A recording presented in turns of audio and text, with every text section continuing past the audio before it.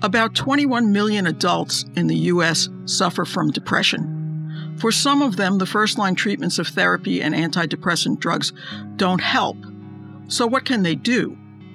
In recent years, another treatment option has emerged, transcranial magnetic stimulation, or TMS, which uses high-powered magnets to stimulate electrical activity in targeted areas of the brain and can alleviate or put into remission people's treatment-resistant depression. Brain stimulation treatments, including TMS, are not new, but in recent years they've become more effective and more available. And TMS has earned the approval of the U.S. Food and Drug Administration. So how does it work?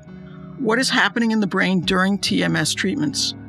What mental health disorders can it treat? Only depression, or does it work for, say, anxiety?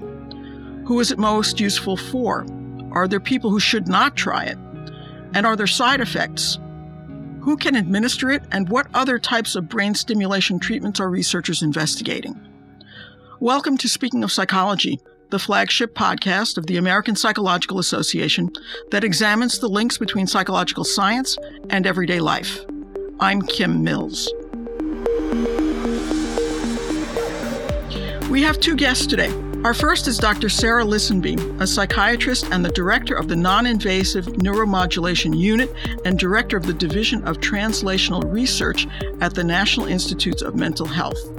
Dr. Lisanby's research focuses on brain stimulation interventions for treating depression. She has led pioneering work in areas including transcranial magnetic stimulation, electroconvulsive therapy, and magnetic seizure therapy. Before joining NIMH, she was chair of the Duke University Department of Psychiatry and Behavioral Sciences and founded and directed both the Duke University and Columbia University divisions of brain stimulation. She has published more than 280 scientific papers and received numerous awards for her research.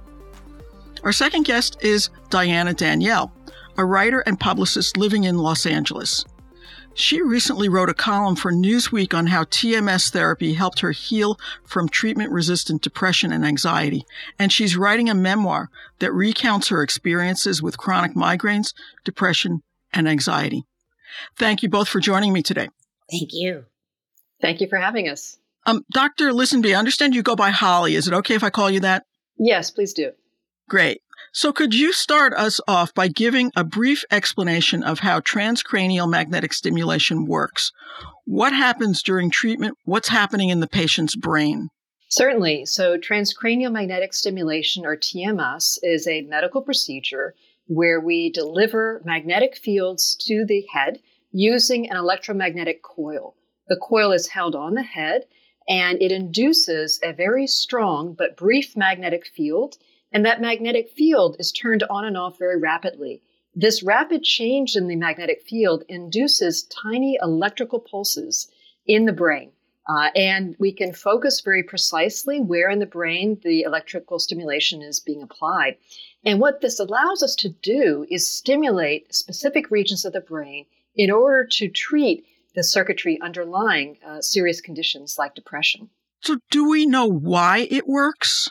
Well, we know a lot about what it does, and prevailing theories are that TMS works by targeting distributed networks within the brain that are implicated in depression.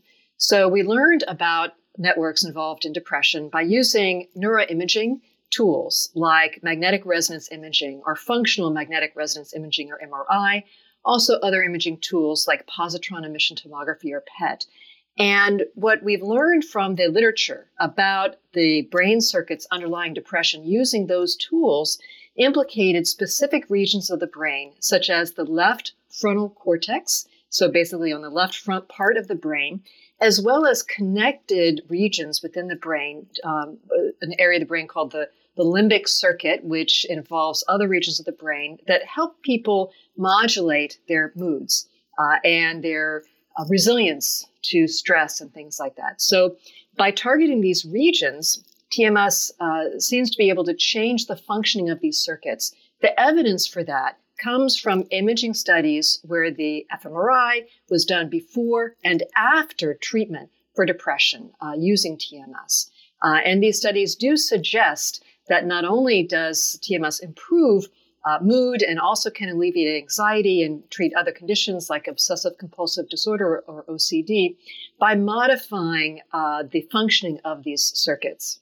So, Diana, can you tell us your story? How did you come to try TMS therapy, and what was it like for you? Well, it had been almost 4 years that I had been trying to heal myself. And every year that passed with the psych meds and the therapy and without any alleviation, the kind of deeper I got into the hole. And then the deeper you are in the hole, the less able you are to advocate for yourself or to find something else. But I was fortunate because a dear girlfriend, who's also a neighbor, had PPD, postpartum depression. And she'd gone to a psychiatrist in Los Angeles, Dr. Meryl Sprago, and she didn't know what it was called. She didn't know how it worked, but she said it's non-drug. And I think he can help you. So she persistently called his office because it was closed to patients. And so I was the only non-pregnant woman because his market is people who are depressed before or after they give birth and they can't take drugs because of being pregnant or nursing. And so he uses his TMS machine. So I went in with my husband and he said, I think you're a candidate. And I thought, oh no, it's like another, new antidepressant. And he walked us down the hall, opened the door, explained how it worked. It looked like a dental chair with like a arm coming out of it. And my insurance covered it. And I did it for 6 weeks. And it was like a slow, steady getting better. And now I'm like 100. Everybody I know says I'm like 110%. And for me, I go back once a month as like an insurance policy. Like I go once a month to try to keep it going. I don't have any there aren't any studies, Holly, about whether that works or not. I'm not sure, but it's worked for me. I got better in 2018. And so now it's been 5 years. Well, that raises the question then, Holly. Let me ask you, how long do TMS effects last? I mean, does one have to go back for sort of a tune-up like Diana just explained? Well, it is important to be on some form of therapy to prevent the depression from coming back. And different people do it differently. Studies suggest that, like Diana's experience, that continuing to get TMS sessions on a spaced out, manner, in your case, once a month. For some people, it's might be every 2 weeks or something like that. That can help prevent the depression from coming back. For other people, though, medications may be effective on their own to prevent the depression from coming back. And that is what we studied, a combination of medications as well as kind of a tapering off and maintenance form of the TMS. And this does help to sustain remission over the long term. Studies have looked at 6 months, a year, 2 years, some even longer, finding good maintenance of benefit with these strategies. I think the important point here is if you stop the TMS and go on nothing, no medication, no form of therapy, no continued TMS, then the risk of the depression coming back is pretty high. So it's really important to have a strategy to prevent relapse. Now, what other conditions is TMS approved to treat? I heard you mention obsessive compulsive disorder a moment ago, Holly. Right. So obsessive compulsive disorder, or OCD, that is one of the approved indications for a specific type and location of TMS. And it's not just the TMS, but it's combined with a form of exposure therapy. So the two are given in tandem. And the exposure therapy activates circuits in the brain that are related to OCD, and then the treatment is applied right away. So it's sort of a synergistic effect. It's also been found to be helpful in anxiety symptoms in people with depression. We know that anxiety and depression can really go hand in hand. It's also been approved to help people stop smoking. So people who are trying to stop smoking, this has been helpful as well. Now, in terms of other future indications, there are a lot of studies underway looking at TMS for a variety of applications, such as treating pain and other indications, which I could talk more about. But what I've mentioned so far are the main ones that are currently approved today. And I should point out, it's only approved for adults. And that's a big gap because we know that children and adolescents can suffer from depression and anxiety and OCD and really need effective treatment. So that remains an area of active research to see if this can be safe and effective for young people who are experiencing these conditions. Diana, let me ask you, have you experienced any side effects? I understand that some people get headaches afterwards. Have you had anything like that? You can get a light headache.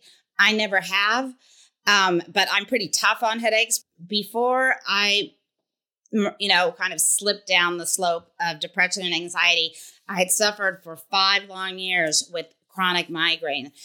And a comorbidity of that is depression. So I was cured from the chronic migraine. I haven't had a migraine since 2014. I haven't had anything. So, Holly, how difficult is TMS to access? Is it available in most areas? I understand that the machines are quite expensive. Do many psychiatrists have them? I would say that the access has been increasing over the years. Remember, this was approved by the FDA in 2008, so it's been around for quite a while. It's not like it's, that new. And so access has been expanding. There's some regions of the country where access might be more than others, but I think it's really growing. There are organizations that represent TMS providers, and you can go to their website to find whether there's a provider near you in whatever state that you're living. And that map has really been growing over time. So I would say that it is increasing, but we have a far way to go, though, I have to say, to really meet the mental health needs of our nation. Not only with respect to access to TMS, but also equitable access across different demographic groups, across people with different types of insurance, or those who are on Medicare or Medicaid, or maybe uninsured. So we do have challenges, but it has been improving over time. Does insurance typically cover it? I mean, if it's prescribed to you by a psychiatrist, will your insurance company fight it? Well, I can answer that, and maybe Dana would want to give her personal experience, but I could say that one of the things that the payers look for is this an improved indication? And they look for whether it's medically justified. And that evaluation can be on a case-by-case basis, but generally speaking, they would want to see that you have tried other treatments, other medication treatments, and that they weren't effective before then moving on to TMS. But I defer to Diana because she has personal experience with this.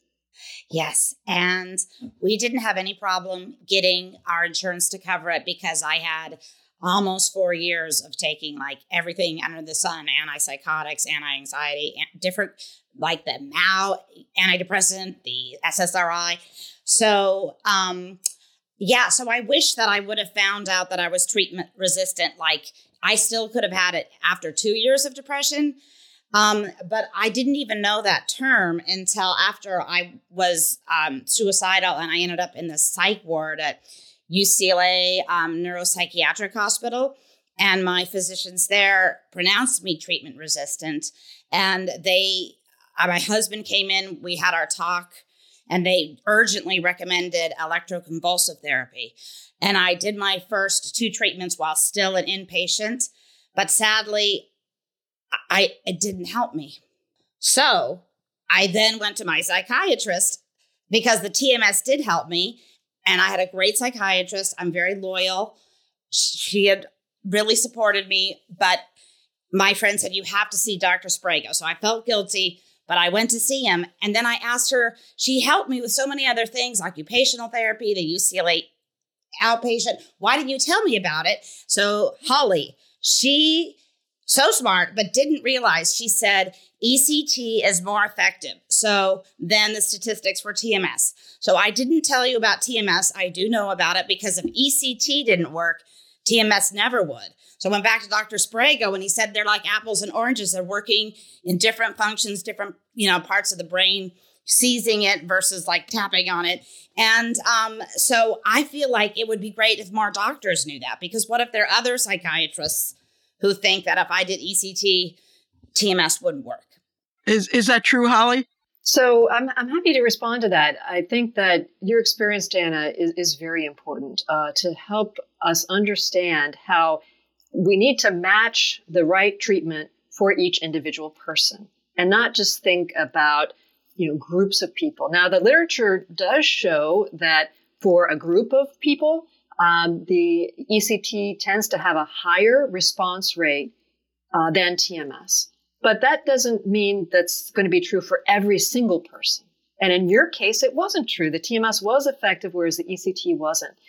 So I think that this is a challenge in our field. It would be so helpful if we had a test, some sort of tool that we could use to figure out which treatment is going to work for you, Diana, and to be able to give that to you before you have had to suffer for years with depression that was not remitting. And to have such severe impacts on your life, it can be life-threatening, as you mentioned. It's a challenge in the research field to develop those tools so that we can bring the right treatment to the right person at the right time. That is a limitation. But we are supporting research to try to address that. Amen. Now, electroconvulsive therapy has a bit of a, shall I say, a poor public image. And a lot of us are old enough to have seen One Flew Over the Cuckoo's Nest, and that's our image of what happens to people who get ECT. I want to ask you, Holly, is that accurate, fair? Or what is ECT like these days, and is it more effective than we have been led to believe? I mean, a lot of people have talked about losing their memory, for example, after going through ECT. So I'm happy to respond to that. And also, Diana, you have lived experience with having ECT, so we want to hear your voice on that too.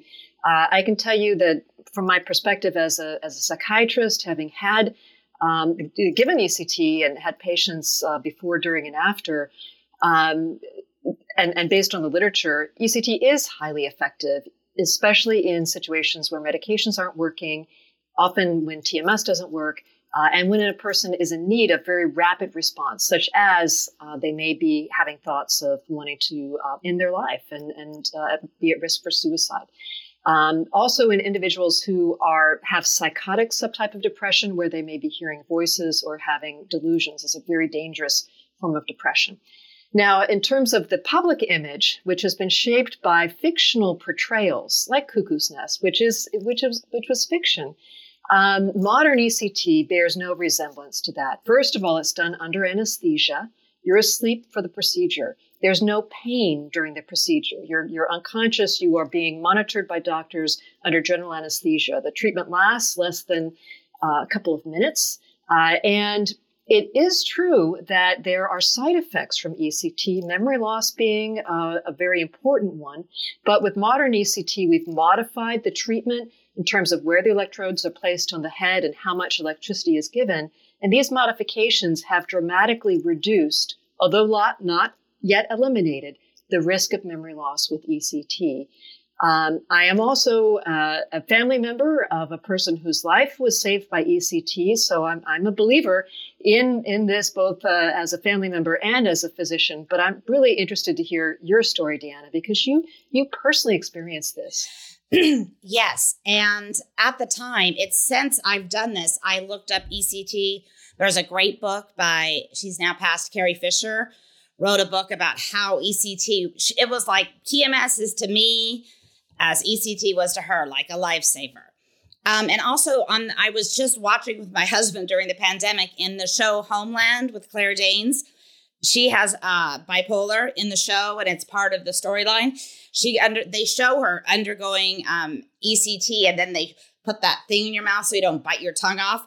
And I was like getting like PTSD, because when I was laying there about to be put under, I can't see myself. I saw myself as the doctor saw me, and it still was a little scary for me. And so I had heard of a woman who forgot her wedding day. So I went in, and I knew there was a chance of losing memory. What happened for me is I did it for about 2 months, once a week. And by the 7th and 8th time that I did it, I was waking up and I didn't know. I knew I was in the hospital. I didn't know my name. I had this feeling of this crawling thing about where I am. I was very, very, very confused. It was creepy. And in addition, it wasn't really helping me. And so I told my husband, I'm quitting. This is not the thing for me. So, Holly, are there individuals who would be poor candidates, let's say, for TMS? So we think about who is TMS likely to benefit and who is TMS likely to have more side effects with. So let me start with who is likely to benefit. So the labeled indications such as depression, anxiety, OCD, after a person has tried at least several medications, those would be good candidates. I think the concern of side effects, people who would be vulnerable to significant side effects, would be people who have epilepsy. So the most serious known side effect of TMS is seizure. So if a person has a seizure disorder like epilepsy, or if a person has a risk for seizure because they have a brain tumor or other brain lesion that might be, for example, from multiple sclerosis or MS, or maybe someone who's had a stroke, these things cause brain lesions that could put that person at more risk of seizure with TMS. And so when we evaluate people, we look at what's the likelihood of benefit, and then we screen them for risk factors that might increase their chance of having an adverse side effect from TMS. Now, is everybody's brain the same? Because when you're putting the magnets on people's heads, how do you know that you're in exactly the right spot for the right person? And you mentioned, Holly, I think going on the left side of the brain. Is it different for left-handed people versus right-handed people? That's such a great question. And everyone's brain is different. And in fact, everyone's brain is different. Even your own brain over time changes, right? And so in the early days of TMS, we did not have great tools to personalize where the TMS was being placed. Our tool was literally a tape measure. We would find the area of the brain that would cause a twitch in the hand, so that's the hand area, and then we would use a tape measure and measure 5 or 6 centimeters in front of that. We called that the prefrontal cortex or sweet spot. Now we have better tools. And in fact, there's a new protocol called the SAINT protocol, which is for Stanford Accelerated TMS. And what that does is you get a brain scan. So each person gets their brain scanned using functional magnetic resonance imaging. And that brain scan is used to determine the right spot for that person in the prefrontal cortex that taps into the network of distributed brain areas that we think are important for depression. And that approach may be more effective to tailor the treatment for each individual person. Were there any issues for you, Diana, when you first started? Like, did they land on the right spot? He had my sweet spot. Yeah, I mean, it wasn't the Saint. I have been in touch with Dr. Nolan Williams, who was the head at the brain stimulation lab at Stanford, who did that. And he was very really wanted to tell me that they didn't even take like easy people for that study. They took treatment resistant people, because sometimes when there's studies, you want to get like a good, healthy people that could be helped, but they were doing people that were really hard. So I think that's very exciting. And it also, Holly, because people like I was privileged. My husband worked, I wasn't working, and I had childcare. So I was able to do 6 weeks. Now, 6 weeks for people who work is almost impossible unless they took disability.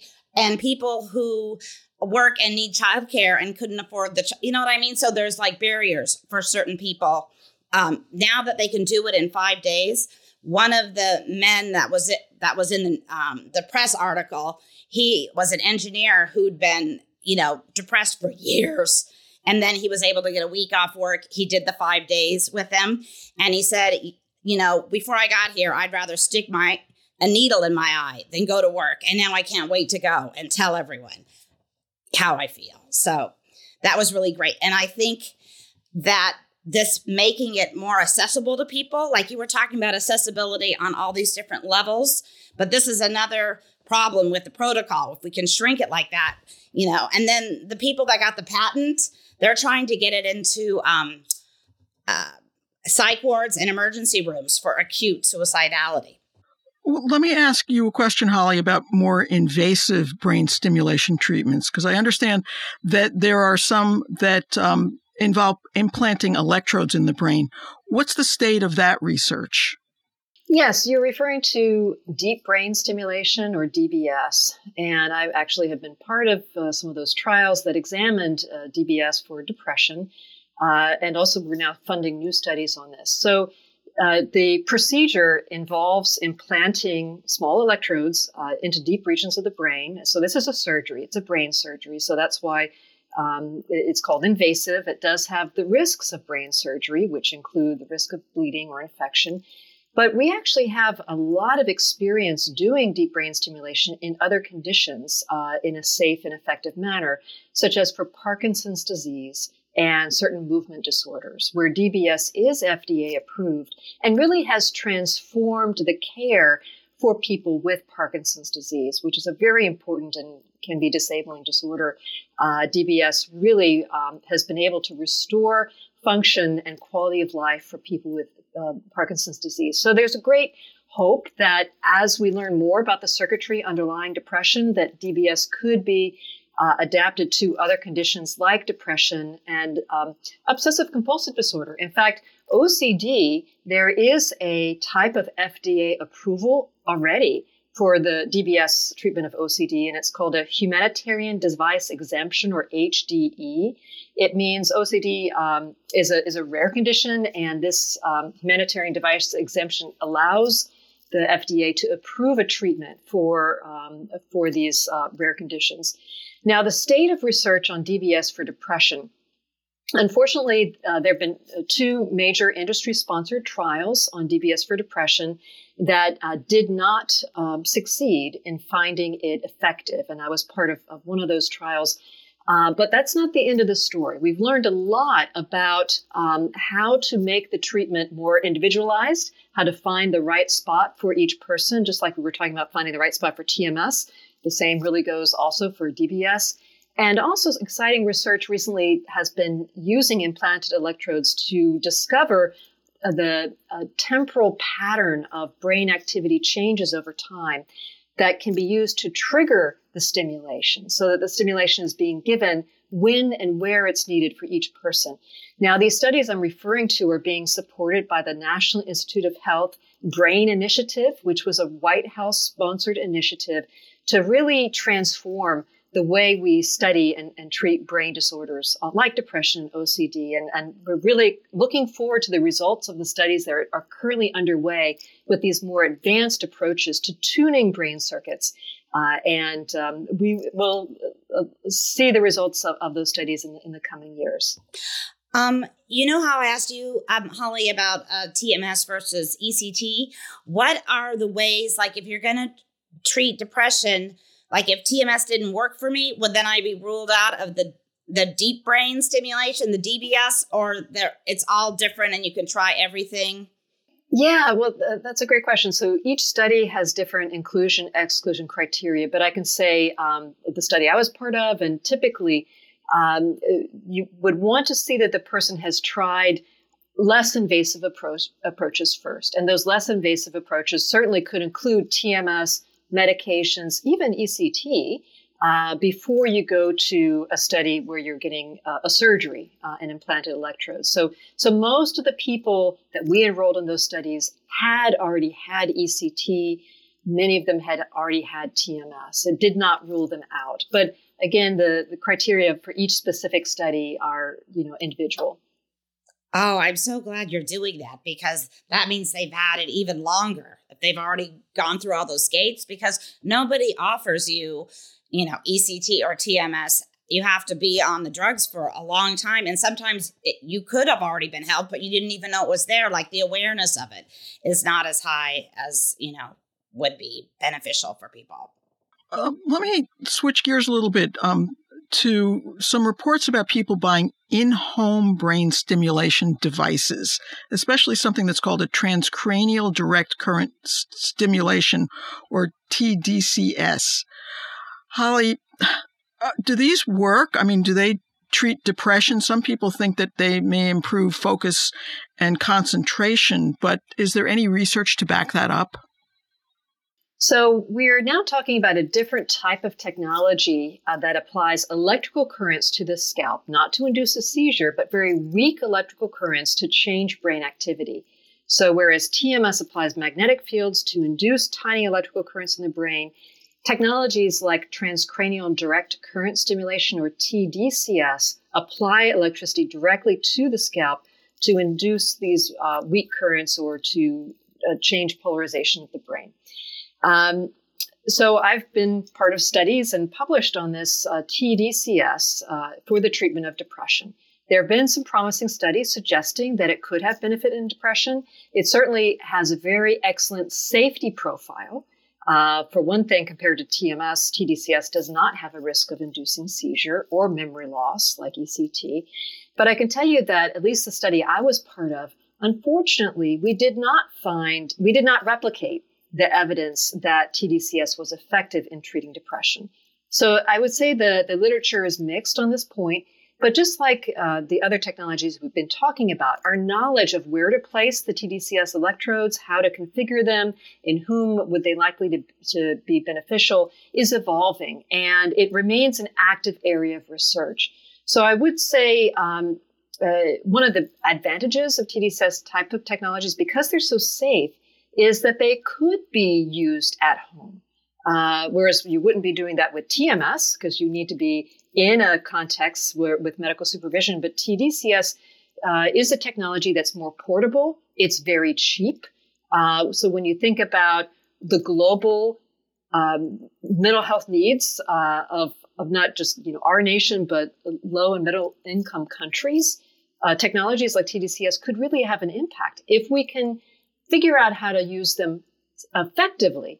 And it's not yet FDA approved, and it continues to be an active area of research. I do know that there are companies that sell similar technologies as lifestyle products, but not with medical claims. It's popular in the gaming community as a way of increasing focus or attention, like you mentioned. But if a person has depression, that's a significant medical illness. They really should see a doctor, see a therapist, see a clinician to evaluate them, and then to have a treatment plan that is clinically appropriate. Well, that makes sense. So what's next on the research horizon? Holly, what else are you working on, and what else might TMS be able to treat at some point? So one of the things that we've learned about TMS is that the effect of TMS on the brain depends on what the brain is doing at the time you're being stimulated. So, for example, if you think about moving your hand, when we stimulate the hand area of your brain, we get a larger response in your hand. So we're generalizing that concept to try to combine psychotherapy with TMS. The way this works is we administer a form of cognitive behavioral therapy while the person is getting TMS. We target this based on functional MRI to try to target networks of brain areas that are involved in the particular types of cognitive functions that the therapy is tapping into. And so this, we're looking for a synergistic effect and really a merger between psychotherapeutic approaches and brain stimulation approaches. You could think of it as using the TMS to boost learning, to boost plasticity of the brain that then the therapy can take advantage of. So that's one direction, and we're actively enrolling in a study with this combination. We're also trying to re-engineer ECT to make it safer, and we have a number of ways of doing that. You mentioned one, using magnetic stimulation to induce more focal and targeted seizures without as much electricity as we get in the brain with ECT. We have some other electrical approaches to doing that as well. Individualized low-amplitude seizure therapy is one where we give weak electrical currents to stimulate more localized seizures. And we have a study that is just giving electrical fields without inducing a seizure. What we want to understand with the suite of studies is it the electricity, or is it the seizure, or both, that drives the powerful clinical effects of ECT? Because by better understanding how that treatment works, we'll be better prepared to re-engineer an intervention that focuses on the benefits and avoids the side effects. So, Diana, you get the last word with us today. You definitely are sort of a walking example of how TMS can benefit people's lives. What are the prospects for you since you're continuing to get it at least once a month? Do you feel like this is how you're going to live out your life? Yes. Kim, that is how I'm going to live out my life. That's one. Second, I must say, my daughter is 15. And when she was 13, when we were in lockdown, a friend in her friend, it wasn't her best friend, but it was her friend in the friend group. Her boyfriend broke up with her. She had a difficult home life. And she was threatening suicide. My daughter came downstairs, wild-eyed and teary, pulling at my arm. I need you. They won't talk to me on the suicide hotline because I'm under 18. So one of the biggest things I want to do with my book, besides let everybody know about TMS and how it worked for me, is to try to get TMS covered for the under 18s, for kids, because of the teen mental health crisis, we keep hearing about, which is so true and which I've experienced, because, most of them except Prozac have a black box warning. And so they don't even, there's not a lot of options for kids. And I have run across TMS places in the United States. They will do it for someone under 18, but it is not covered by insurance because it's not FDA approved. And so what I would like most in life is to have the FDA approve it for under 18. And I had to put that in. I know I said that was the last question, but Holly, how close are we to FDA approval for kids under 18? So there was an industry-sponsored trial to try to support FDA approval of TMS in the treatment of adolescent depression. Unfortunately, that trial was not successful in demonstrating the level of efficacy that the FDA needs to see. It did show that it was safe. That's really important. But I think what this teaches us is that, just back to everyone's brain is different. The brain changes over the course of development. And using an adult dose of TMS on an adolescent may not be the right strategy. And so I think there's a need for research on adolescent depression to really understand what is driving depression in youth, so that we can tailor the treatment to their needs rather than giving them the adult dose, which we've already seen is not effective. And that is an active area of research. So I really do encourage the researchers out there to pay attention to this area, to submit grants on this topic, and to really invest in understanding the causes of depression and suicide in youth. It's so critically important. And Diana, you said it very well. I agree with you. Well, I want to thank you both for joining me today. This has been really interesting, and I appreciate both of your contributions to this fascinating discussion today. Thank you. Thank you. Thank you so much. Great meeting you. You can find previous episodes of Speaking of Psychology on our website at speakingofpsychology.org or on Apple, Stitcher, YouTube, or wherever you get your podcasts. If you have comments or ideas for future podcasts, you can email us at speakingofpsychology@apa.org. Speaking of Psychology is produced by Lee Weinerman. Our sound editor is Chris Kondayan. Thank you for listening. For the American Psychological Association, I'm Kim Mills.